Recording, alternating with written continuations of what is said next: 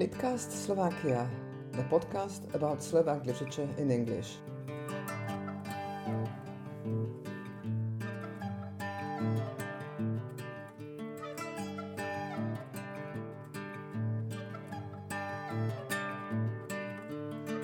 Hello, welcome to Litcast Slovakia 24. My name is Julia Sherwood and I'm a translator based in London. Today I'll be talking to Peter Petro, who is in Vancouver, Canada. Hello Peter, zdravím do Vancouveru. A já vás zdravím. Welcome, and let me introduce you briefly to our listeners. Peter Petro is a Slovak-born literature scholar and translator. After emigrating to Canada in 1968, he studied Russian and Spanish, gaining an MA in Russian literature and a PhD in comparative literature. In 1977, he was appointed to teach Russian language and literature in the Department of Slavic Studies at the University of British Columbia, later becoming chair of the program of Modern European Studies. Until his retirement in 2017, he taught Russian language and literature, as well as Slavic literatures in translation and comparative literature. He is the author of several books, including A History of Slovak Literature, published in 1995, and has translated books by Dominik Tatarka, Martin Milan Šimečka, Peter Pišťánek, and William Klimáček. So you grew up in Czechoslovakia, and in 1968 you emigrated with your wife and young son. And it's quite hard to imagine a place more different from Bratislava than Vancouver, where you have grown up. So I imagine that arriving there must have been quite a culture shock. Can you tell us how you ended up there, of all places, and what were your first days there like?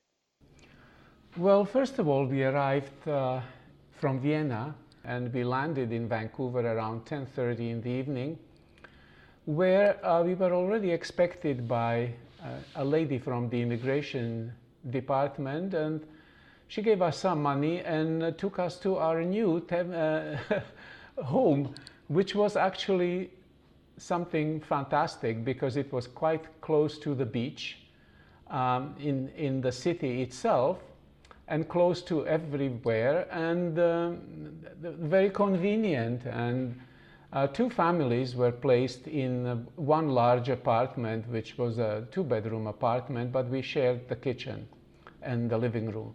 So that was the beginning. And of course, the culture shock came possibly a little bit later, because within a couple of weeks I was already a university student. And 2-3 days later, while reading the newspaper, I found an ad where they were looking for a drummer.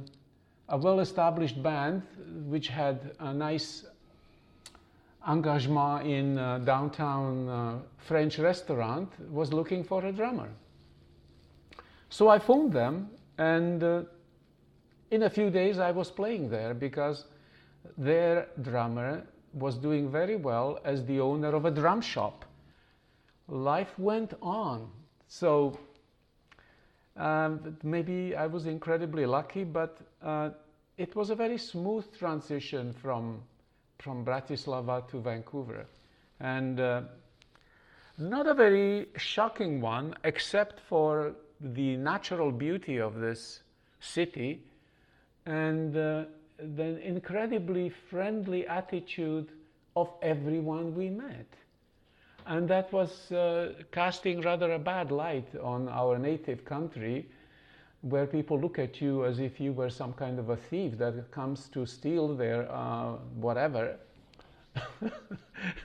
Well, of course, now perhaps things changed a little bit, and people are a little bit more pleasant, but nothing like the goodness of Canadian people and their helpfulness, which was really touching. Everybody was offering their help in anything. Well, you were lucky. It sounds like you had a remarkably smooth landing.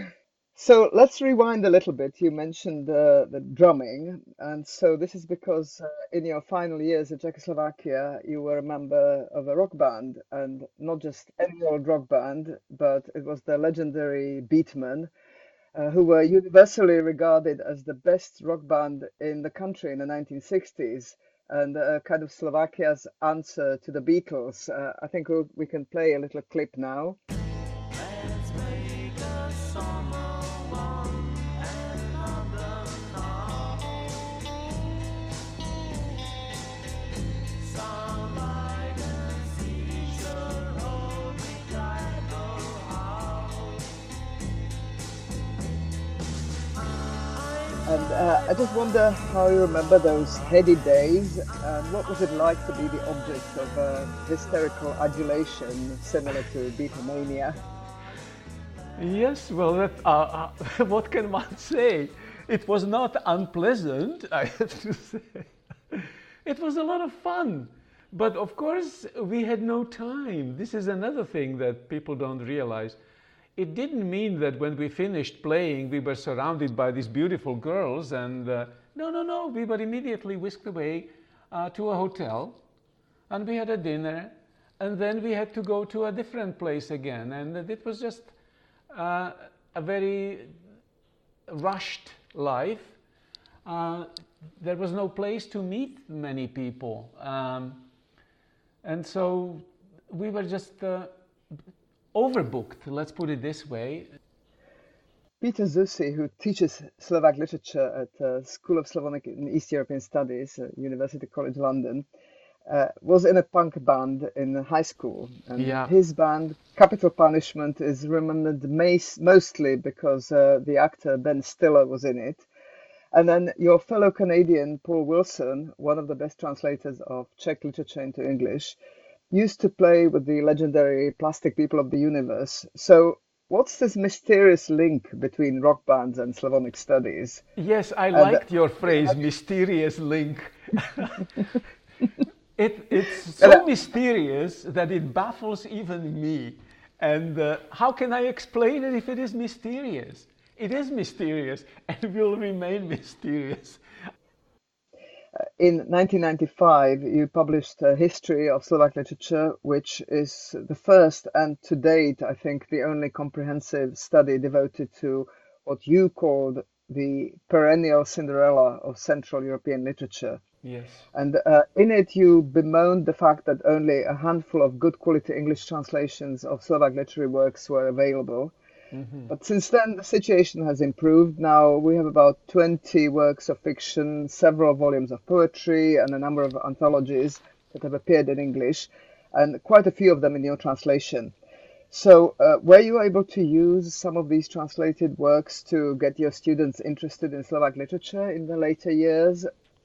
Well, at the time when I was teaching, and I left university a little bit earlier than the date you quoted,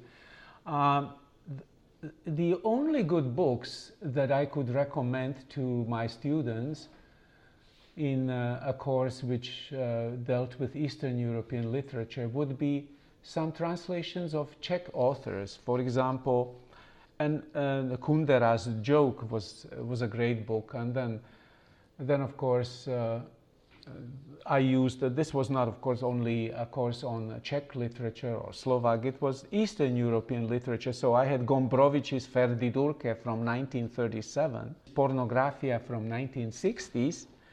But then of course the best book of them would be Kundera's Joke.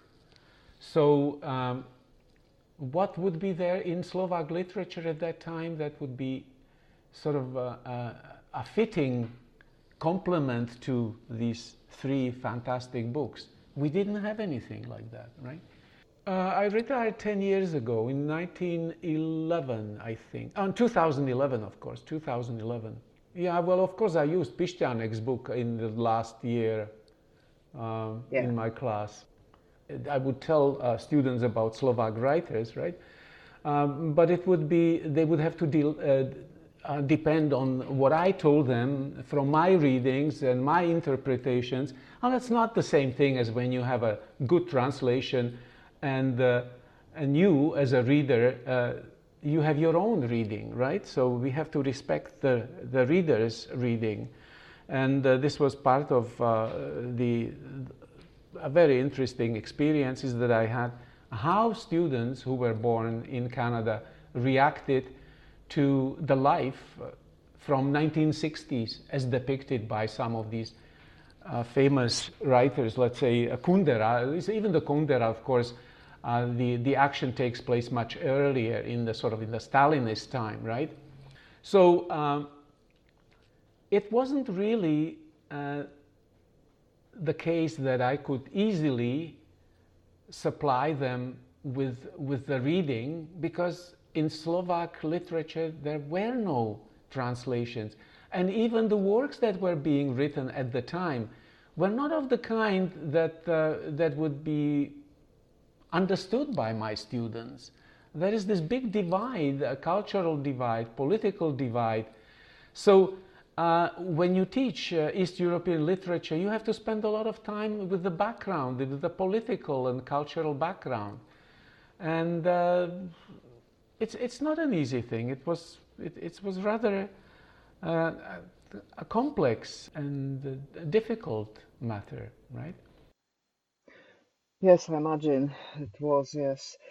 But now, moving on from your teaching and just looking at the translation and the authors you translated, uh, you translated after Dominik Tatarka, you translated Martin Milan Šimečka's Year of the Frog, which won the Pegasus Prize for Literature. So, can you tell us what was it about this book that attracted you? Well, there was actually a competition to choose a translator for this book, because Šimečka's the work was considered to be rather remarkable, and they wanted to have someone who could really do a good job. So they zeroed in on 3 or 4 people who could translate from Czech and Slovak, and luckily I won that competition and translated that, and I think it was actually a good book to translate, that somehow it fit, and it was successful, and it won a literary prize for Šimečka. And at that time they were nice enough to invite the translator to United States for the ceremony, the awarding of the prize, and it was a big event, and I think it was a very successful book for Milan Šimečka, or Martin Šimečka, rather. So it was perhaps the most successful translation of mine, but the hardest at the same time, because of the milieu that the Šimečka describes, right? And then it's very difficult to put yourself in the shoe of someone who lives in a communist country, because if you live there, all these communist things are so obvious and easy for you, but not for the reader. For reader, this is for a translator, it's a minefield. You have to watch, like, will they understand what he means by that? So sometimes you have to include some kind of a very, very brief explanation, but do it in a way that it does not really harm the narrative, etc., etc. So I'm not complaining, of course. It was probably the best paid translation I ever done. So I was happy about that, and I think it was deservedly chosen, that book. So, do you mean to say that translating Year of the Frog was more challenging or demanding than the trilogy by Peter Pišťánek, Rivers of Babylon? It's Rivers of Babylon. It's a crazy happening. While Šimečka is, of course, very logical. It it doesn't go into this kind of a surrealistic and crazy stuff that Pišťanek went, right? Later on, when I met with Pišťanek and became his good friend, we spent a lot of time together. But he is such an was such an original person, and only later, recently, I found out that he attempted suicide several times, and Pišťanek's play of imagination, his incredible choice of characters who are absolutely unique, I would say, in Slovak literature or even Czech literature. It's something that it's difficult to put your finger on. This is why I was very happy that I managed to do the whole trilogy, and it wasn't easy, and perhaps the second and third volume should not have been translated. It's just too much stuff that confuses the reader, especially the foreign reader. And but at the same time, it's something that, as a translator, I also welcome, because it was an unbelievable, almost a medieval pastiche of impossible stories, and it's like he's daring his reader. And now, on the next page, you are not going to believe what I'm going to write. So he's daring. He is experimenting. There is this. I don't care. Je m'en fiche. This is incredible what he is doing there. Now, this is the difference between a writer like Šimečka, who is not going into this crazy stuff like our late good friend.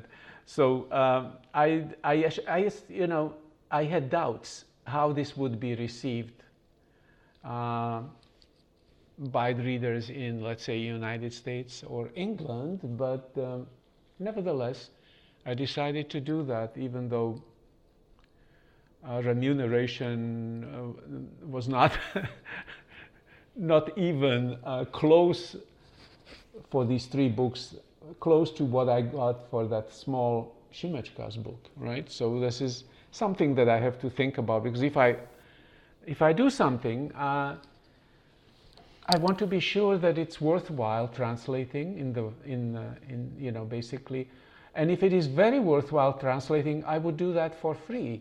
But at the same time, this was a tremendous amount of work, 3 books, right? And so, you want to get some remuneration, and it was a modest remuneration, let's put it this way, and possibly because the books did not sell that well. Well, we should have stayed with the number 1. That's what it is.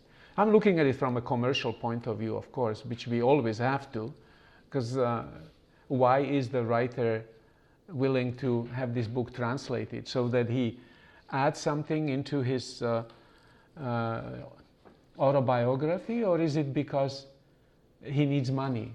Every writer needs money, right? It's his profession. He should be paid well if he is a good writer. So those are things that, of course, normally translator doesn't consider. But if you know these people, as I did, I knew Pišťanek very well. Every time I went to Slovakia, I spent a lot of time with him. Anyway, I'm very sorry that he ended his life the way he did, and I'm also a little bit angry at him for doing this because of his tremendous talent, and that pains me. It is very, very sad, and certainly the part 1 of Rivers of Babylon is really a great work, and now universally agreed to be the seminal work Yes. of the Slovak literature of the 1990s. And he's actually, the way he was described as a Rabelaisian. I think that the next translation project that you embarked on was very different.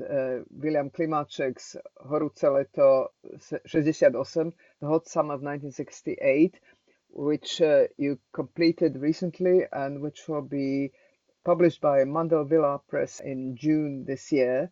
So could you say a few words about this book? How is that different from Pišťanek, and why you chose to translate it? And also, uh, why did it take so long to appear? Because in Slovak it appeared 10 years ago. So did you not have time for it before, or was it hard to find a publisher?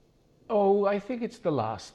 It was the hunt for a publisher, I think, because I've done it. I don't know, 4 years, 5 years ago, and I don't know why it took so long.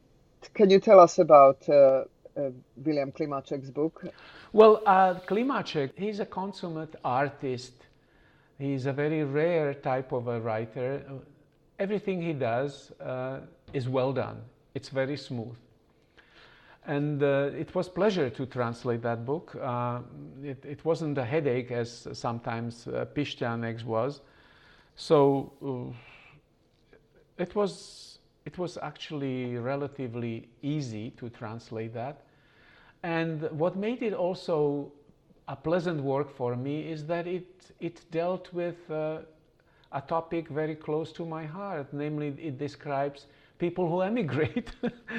So Klimáček was writing about 1968, right? And this is something that we lived through. And again, also what it feels like to leave your homeland and find yourself in a different place, and the survival in such a different place.